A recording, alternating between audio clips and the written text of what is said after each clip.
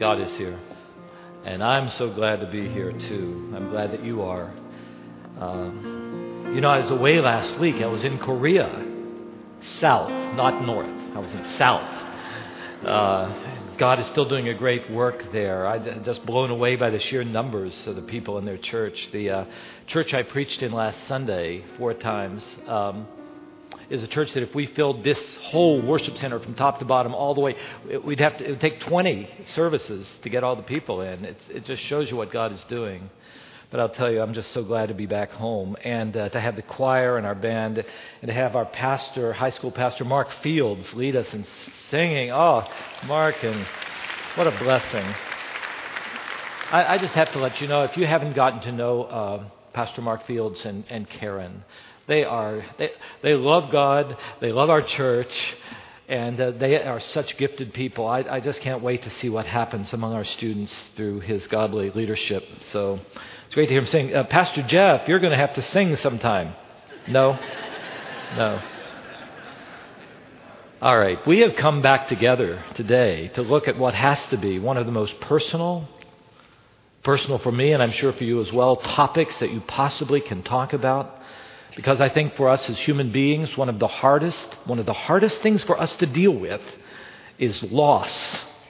You get it in the childhood. Miguel and Carol, you'll see this with Caleb. With even a child, when you take a toy away, the loss of that child is so frustrating. And you'd almost think the older we get, that it'll be easier. But it doesn't get easier, does it? You grow up and as a student, you write your paper and you lose your homework. And you go and you're so frustrated, so upset. Anybody ever felt that? And you get older and you're looking for the keys. You're in a hurry and you've got to get there. You're already late. Where are those keys? The loss of those keys just is so terribly upsetting. And it's just a thousand things. It's hard for us. Loss in this world is hard for us. But I'll tell you, when the loss that we experience is of a person, sometimes it's almost unbearable. You've all experienced this. I mean, I don't have to say much about it. That loss can be sometimes it's in our Sunday school class or our small groups when someone simply moves away. Just that longing, that missing of that person. Sometimes when it's a person who was once a close friend, and then there's a break in that relationship with your friend. You know how hard that is. I'm telling you, so many in our world and among us too, when it's been struggling with a marriage relationship and a divorce is setting in, the pain is almost unbelievable. And as I've talked with you about a number of times in the series, when the loss is due to death, we can just be overwhelmed by it. When these things happen, that the Bible has a lot to say about these things. One of the thoughts that I've had a lot is this, that one of the greatest gifts that God gives us is love. I mean, God himself is love. And in our human relationships, we're bound together. It's a powerful thing, this thing when we love another person and love to be with that person. But I think I've written it for you here, that love's power to enrich our lives is matched only by its power to devastate our lives, to embitter our lives when tragedy comes and we lose that person that we love. Well, today that's what the Bible takes up. And we're going to be reading Scripture. It's in John chapter 13. To get the context of this, and some of you already know, this is the last day that Jesus has with his disciples.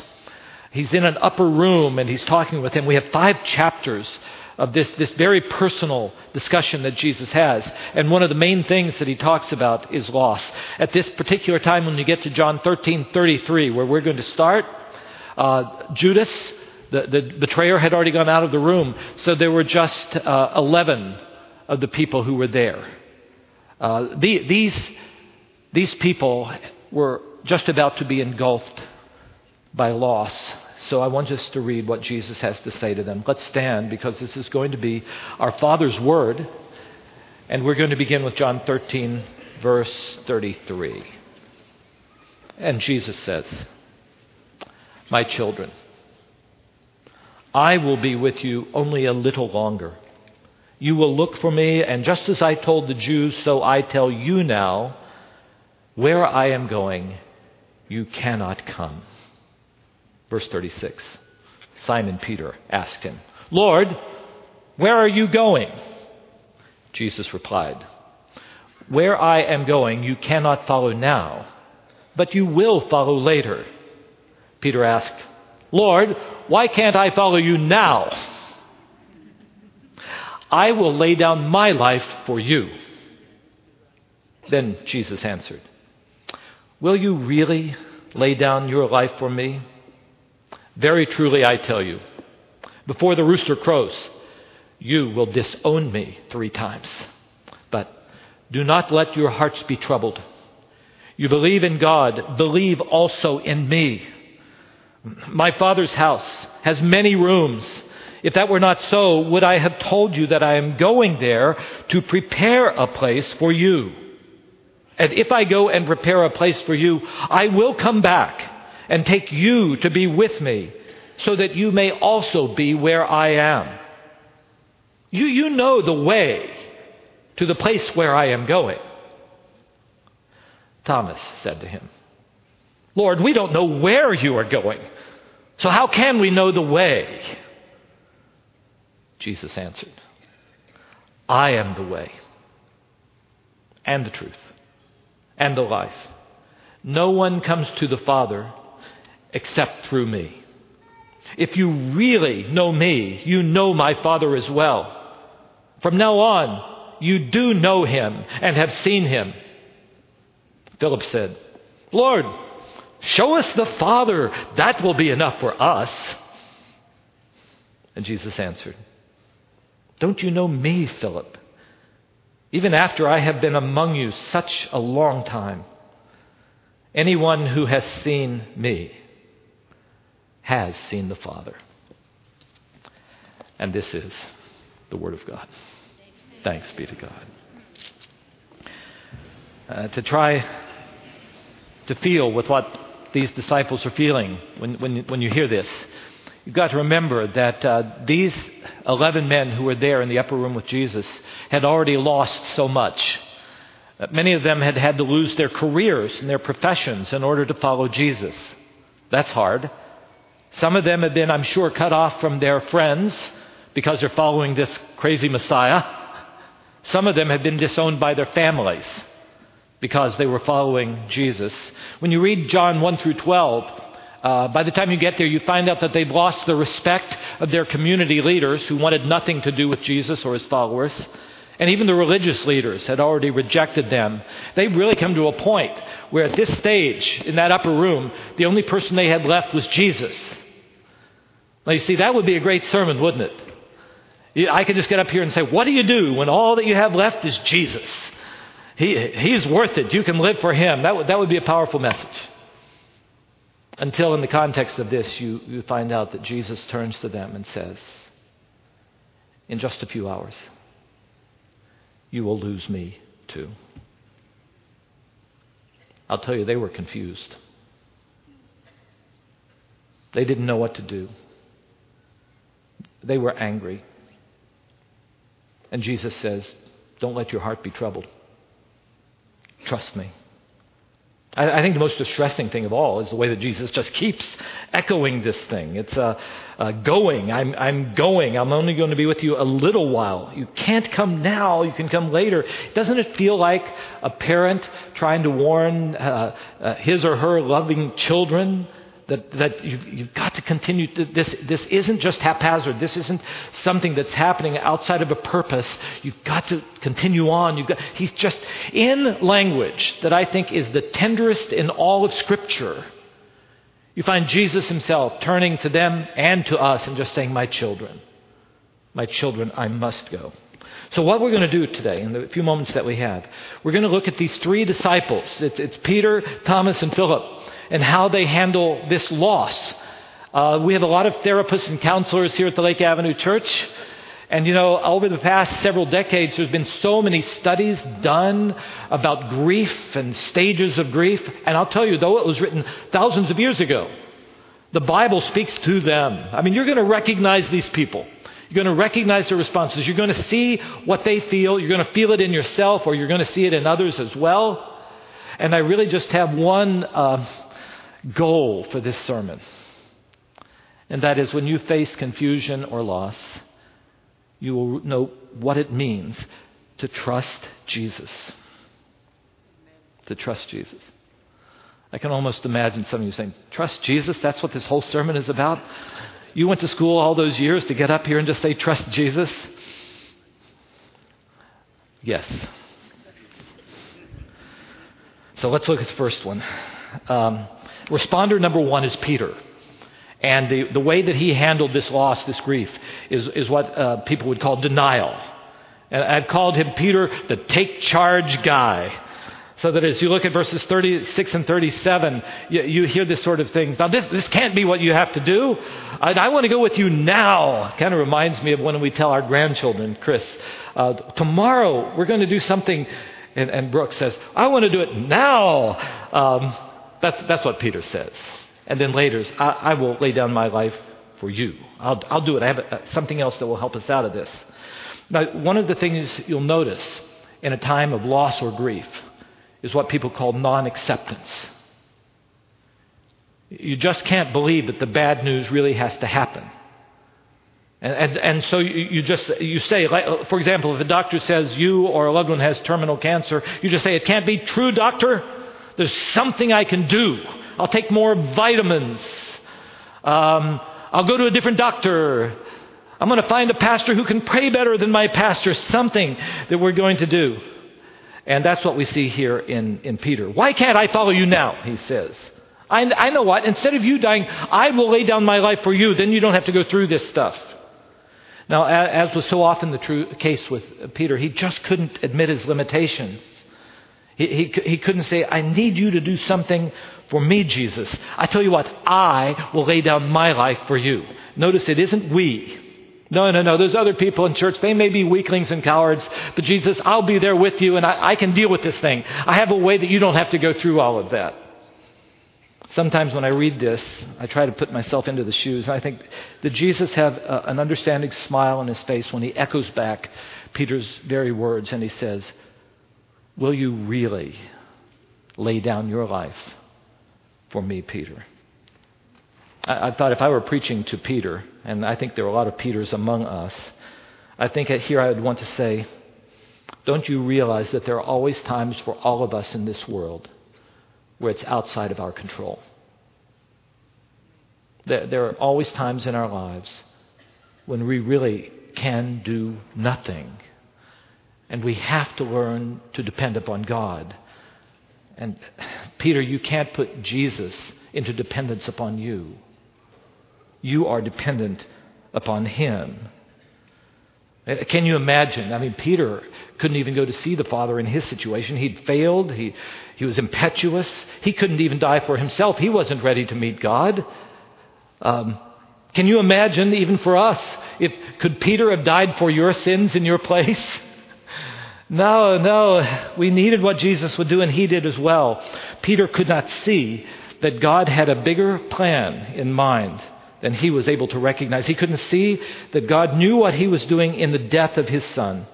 So that Jesus, with all the irony, turns back and he says, Peter, before the cock crows, you are going to fail. You're going to disown me 3 times. You see how Jesus answers the irony of this big courage of Peter with the real truth of his cowardice.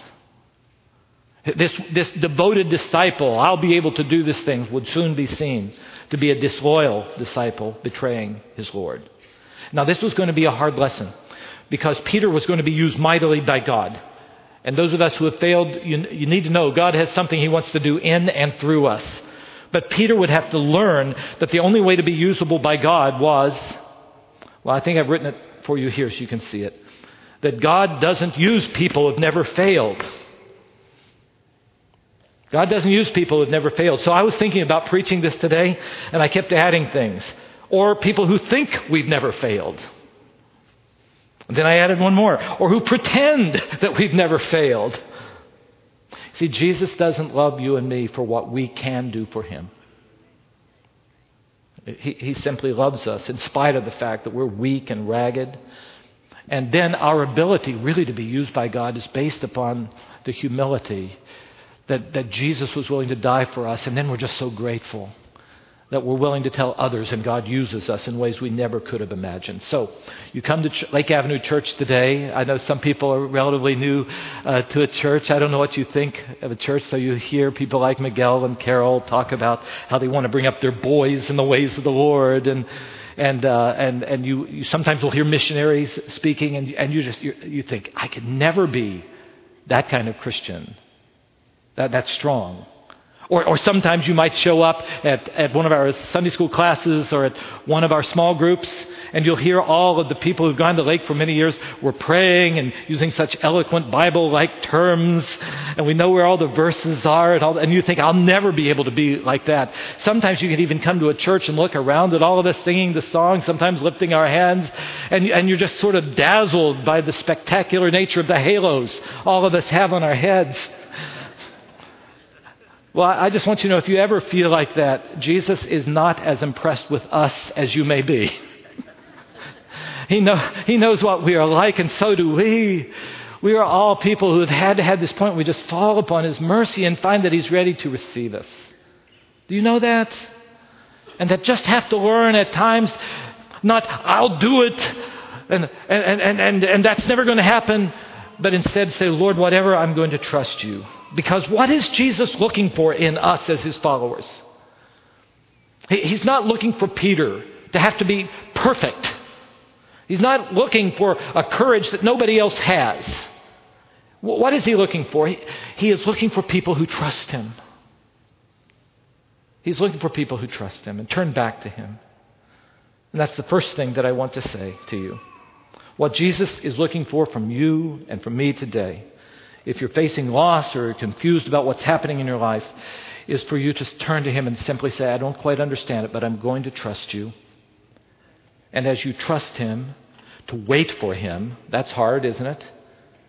And as you trust Him and wait for Him, to be faithful until you see the glory of the Lord. Okay, that's the first. Peter, trust Him. Okay, number 2. It's Thomas, and the way of dealing with loss was anger, which is a stage in grief, isn't it? And I tried to figure out what I wanted to call Thomas. I was going to call him the angry agnostic, and then I recalled him the annoyed agnostic. And by agnostic, that just means I don't know. I don't know what you're doing. So maybe it's the angry, annoyed agnostic. I don't know. So you see, Jesus says, all right, I'm going to do something better than you can imagine, and you know where I'm going, and you know the way to get there. And Thomas angrily says, no, we don't even know where you're going. How can we know the way? Now, I got to get your attention here. Before you and I become too critical of our brother Thomas, I sort of like him, and I think there's much of him in all of us. I see too much of him in myself. He's often called the doubter, kind of his identity. I wonder if that's fair. I mean, he does doubt when you get after the resurrection, so that is a part of him. But I'll tell you how I think about Thomas. I think about him as that person that you just always know what he's thinking. He was a bold man. He was bold. If you look at John 11:16, when Jesus said, we have to go to Jerusalem where I'm going to die, he says, even if we must do, we're going to go with Jesus. So he was a bold and courageous man. But having lived all the years I did in northern Germany, for you of German heritage, forgive me, but I think about him as so many of my northern German friends. They just tell you what they think. They're honest about these things. So if everybody else is sort of smiling and nodding, then if he doesn't understand, he's not going to smile and nod and say, I understand, when he doesn't. I honestly think he just says what everybody else is thinking, but they're afraid to say it, don't you? So I'm pretty positive about Thomas, but before I become too positive, I've got to tell you, he is wrong. Because Jesus had clearly told him where he was going. At least 3 times, and probably many more times.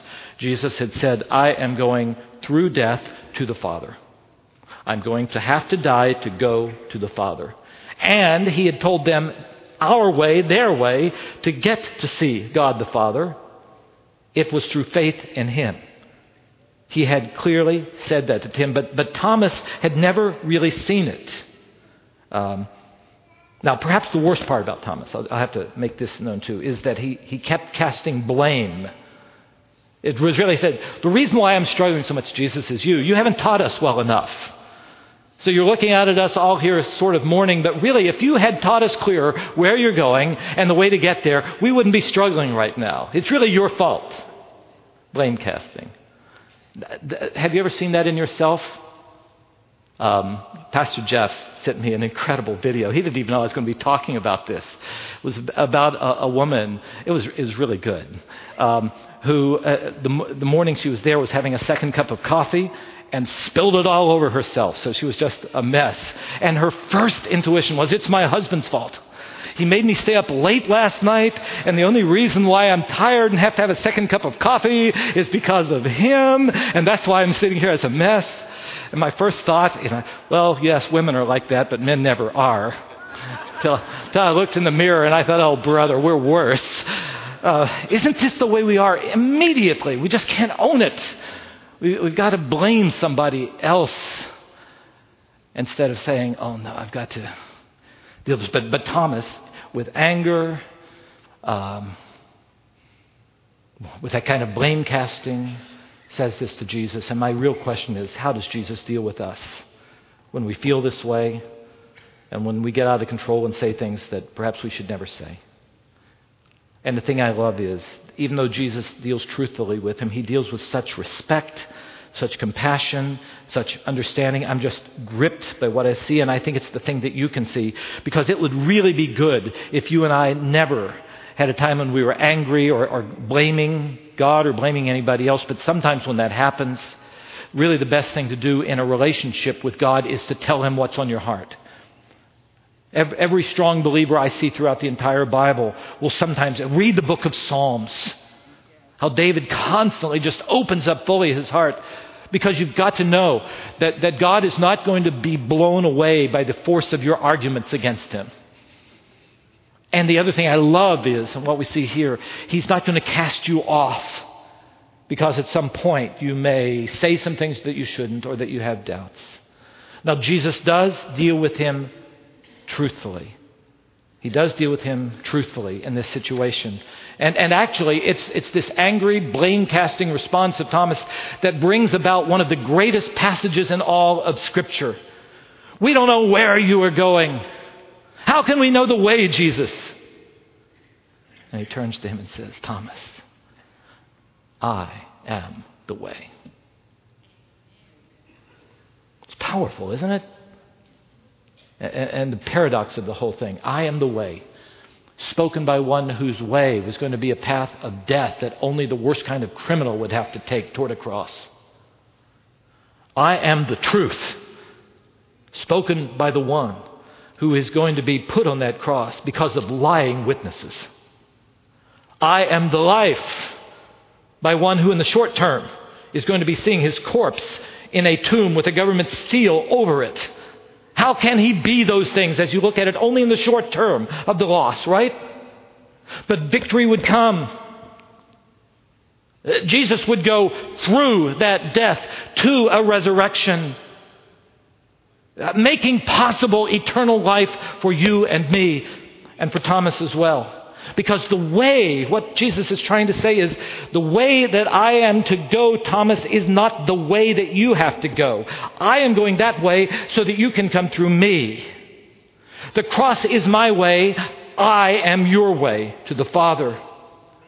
And because Jesus was willing to bear the punishment for our sins by going through death, we have the opportunity of going through him and finding eternal life. Hallelujah. So that he declares to you and me today, as clearly as he did to Thomas, if you wonder, I am the way to God. See, Jesus' main call to Thomas is the same one as it was to Peter. You've got to trust me. You've got to believe in me. Your faith has to be in me. No one can come to God. No one can come to the Father. But by me you come to the Father.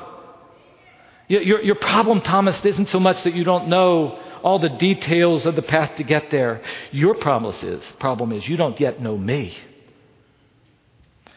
And I just have to say, isn't it possible for us to go to church our whole lives and know everything about things in the Bible and about religion, but have never truly surrendered fully in faith to Jesus and said, I am yours. Here is my sin. Will you take it? He takes it. Here is my life. I will follow you. Now, all of us who have ever had somebody say to us, trust me on this one. You know there's a risk in that, right?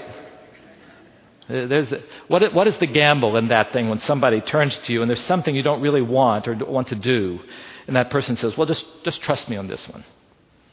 Isn't the issue whether that person is trustworthy, right?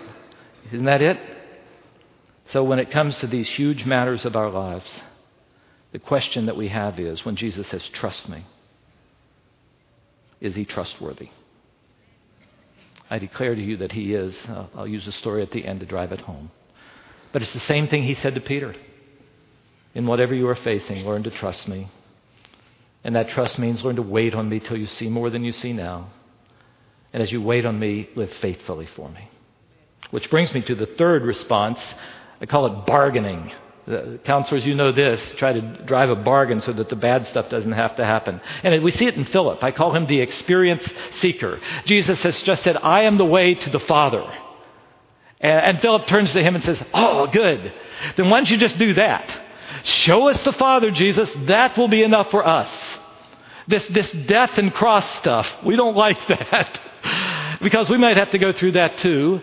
But just show us the Father. Do a great miracle for us. Now, let me just ask you honestly, if you had those two options, Jesus' option, seeing God through a cross, or Philip's, don't you think most of us would have voted for Philip's? That's a better idea. This is what we so often see in times of loss. We try to strike a bargain. I see. I see where you're trying to go. Okay, well, I'll try to get to the same place. Yes, seeing the Father. You want us to see the Father. I can find a better way to get there than this way this bargain that he's talking about. What he's really asking for here is simply another miracle. I mean, Jesus had done so many. He wanted some unmediated experience of God beyond anything he'd ever had. Perhaps like a burning bush with Moses. If you're new in the Bible, Moses hears God speaking through a bush. Or like Isaiah, the young man who had this astounding vision of God in the temple. And he's saying, just do that, and we can handle it. And so in that, what is Jesus going to say about this man? What Philip was unable to grasp or see is this, that he wasn't at all ready even to meet the Father as he was. I think that if I had been Jesus, I would have just turned to him and said, Philip, you're nuts. You know you're not ready. You are a sinner and God is holy. You're not ready to meet God. You need something to happen in your life before you can see God. You're not prepared to see him. But Jesus deals with him just as he did with Thomas and Peter, with such respect. And I will look at verse 9, what he says. Don't you know me, Philip? Even after I have been among you such a long time, anyone who has seen me has seen the Father. So how can you say, show us the Father? Now that might not make any sense to you until you read the rest of John. In John's Gospel, when Jesus does miracles, they're called signs. Signs. And you know what a sign is, don't you? A sign points to something better than itself, bigger than itself. Like what? All right, we have an exit sign. See it over here? Unless you're blocked by something, an exit sign. If a big fire breaks out, would you sit there saying, boy, that's a great sign over there? No. The greatness of that sign is it tells you how to get out, right? It points beyond itself. And so all these miracles, marvelous miracles that Jesus had done were really just things, temporary things that point to something far beyond themselves. And what they do is consistently, Jesus did only what God can do. And Philip had been there the whole time. Don't you know me, Philip? Even after you've been with me all this time. And verse 11 really drives it home. Believe me, Philip, when I say that I am in the Father, and the Father is in me, or at least believe on the evidence of the works of those signs themselves.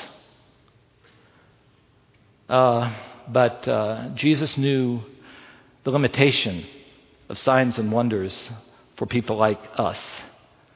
He knew that when we're in trouble and we ask God to break in, and we need to do that, learn to ask. And God does break in and do miracles. But when that happens tomorrow, another difficulty comes, and what do we have to have? We've got to have another sign. It's got to be a bigger one.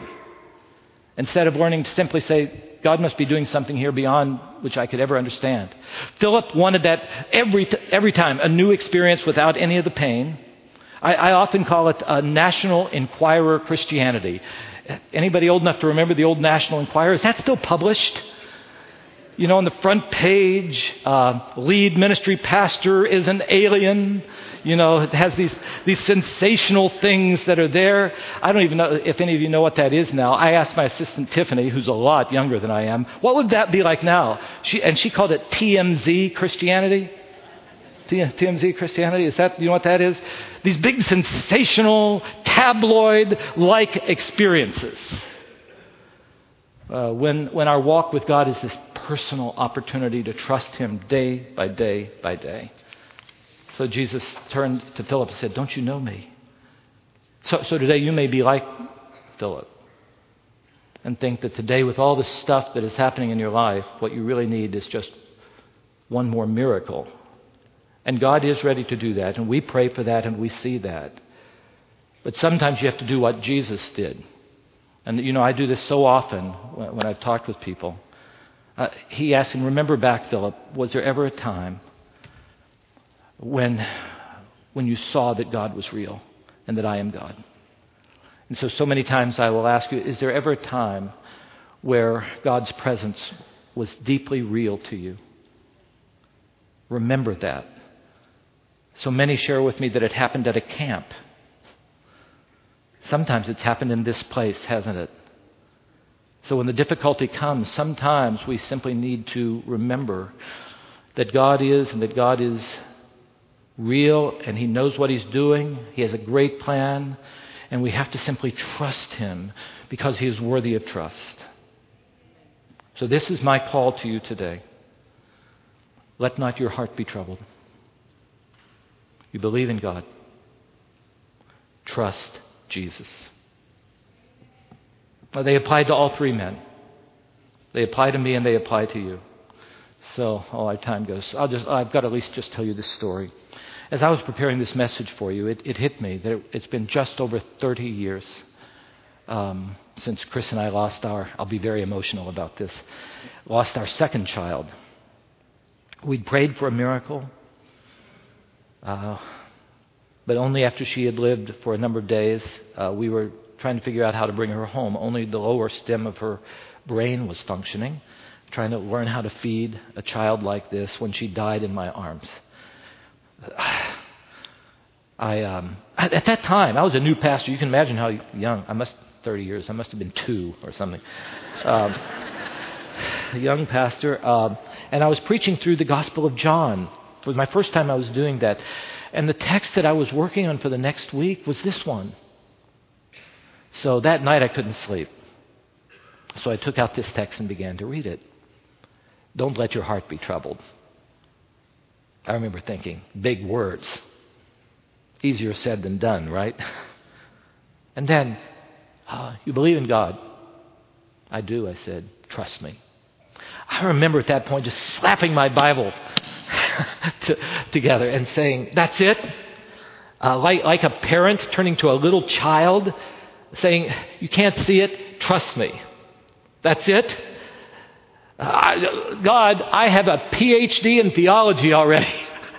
I've written profound papers on handling suffering. And like a child, just trust me, that's it? And essentially that is it. That's why this message, that is it. So here I am, I remember that night, just getting down on my knees and saying, Lord, I don't see it. I cannot understand why a child dies, but I will trust you. I know that you are good.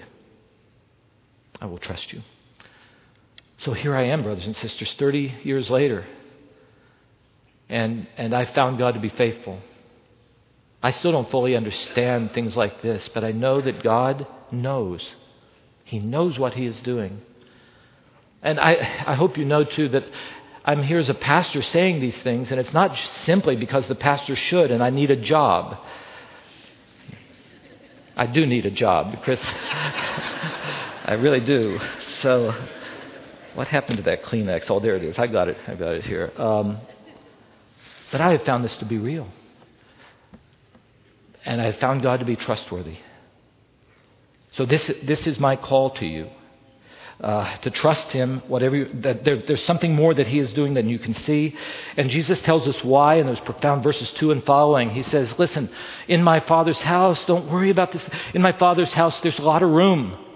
Now, a lot of people, especially if you've been to Bible at the church as long as I have read the older version that says, in my Father's house there are many mansions. Do you know that one?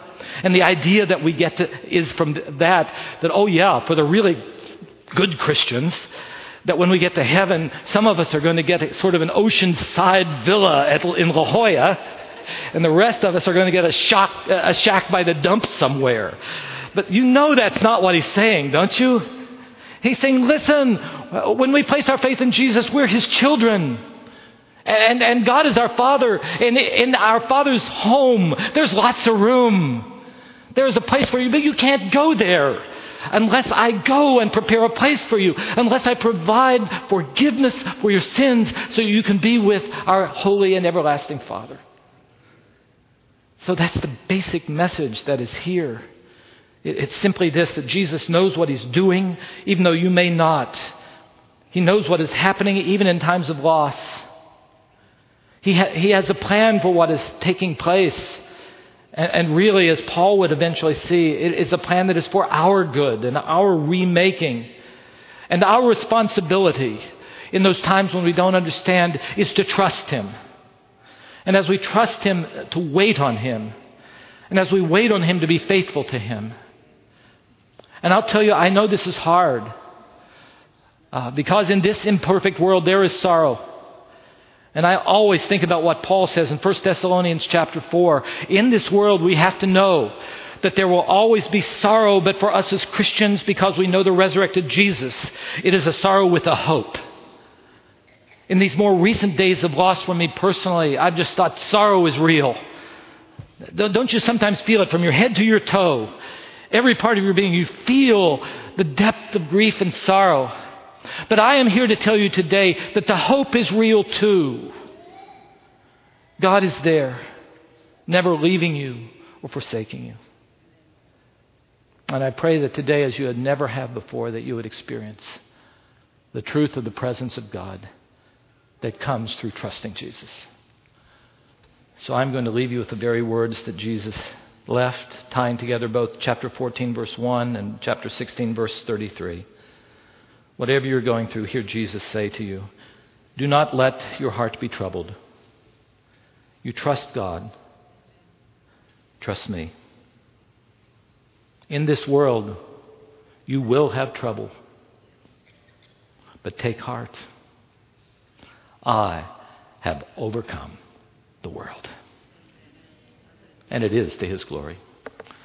Amen. Amen.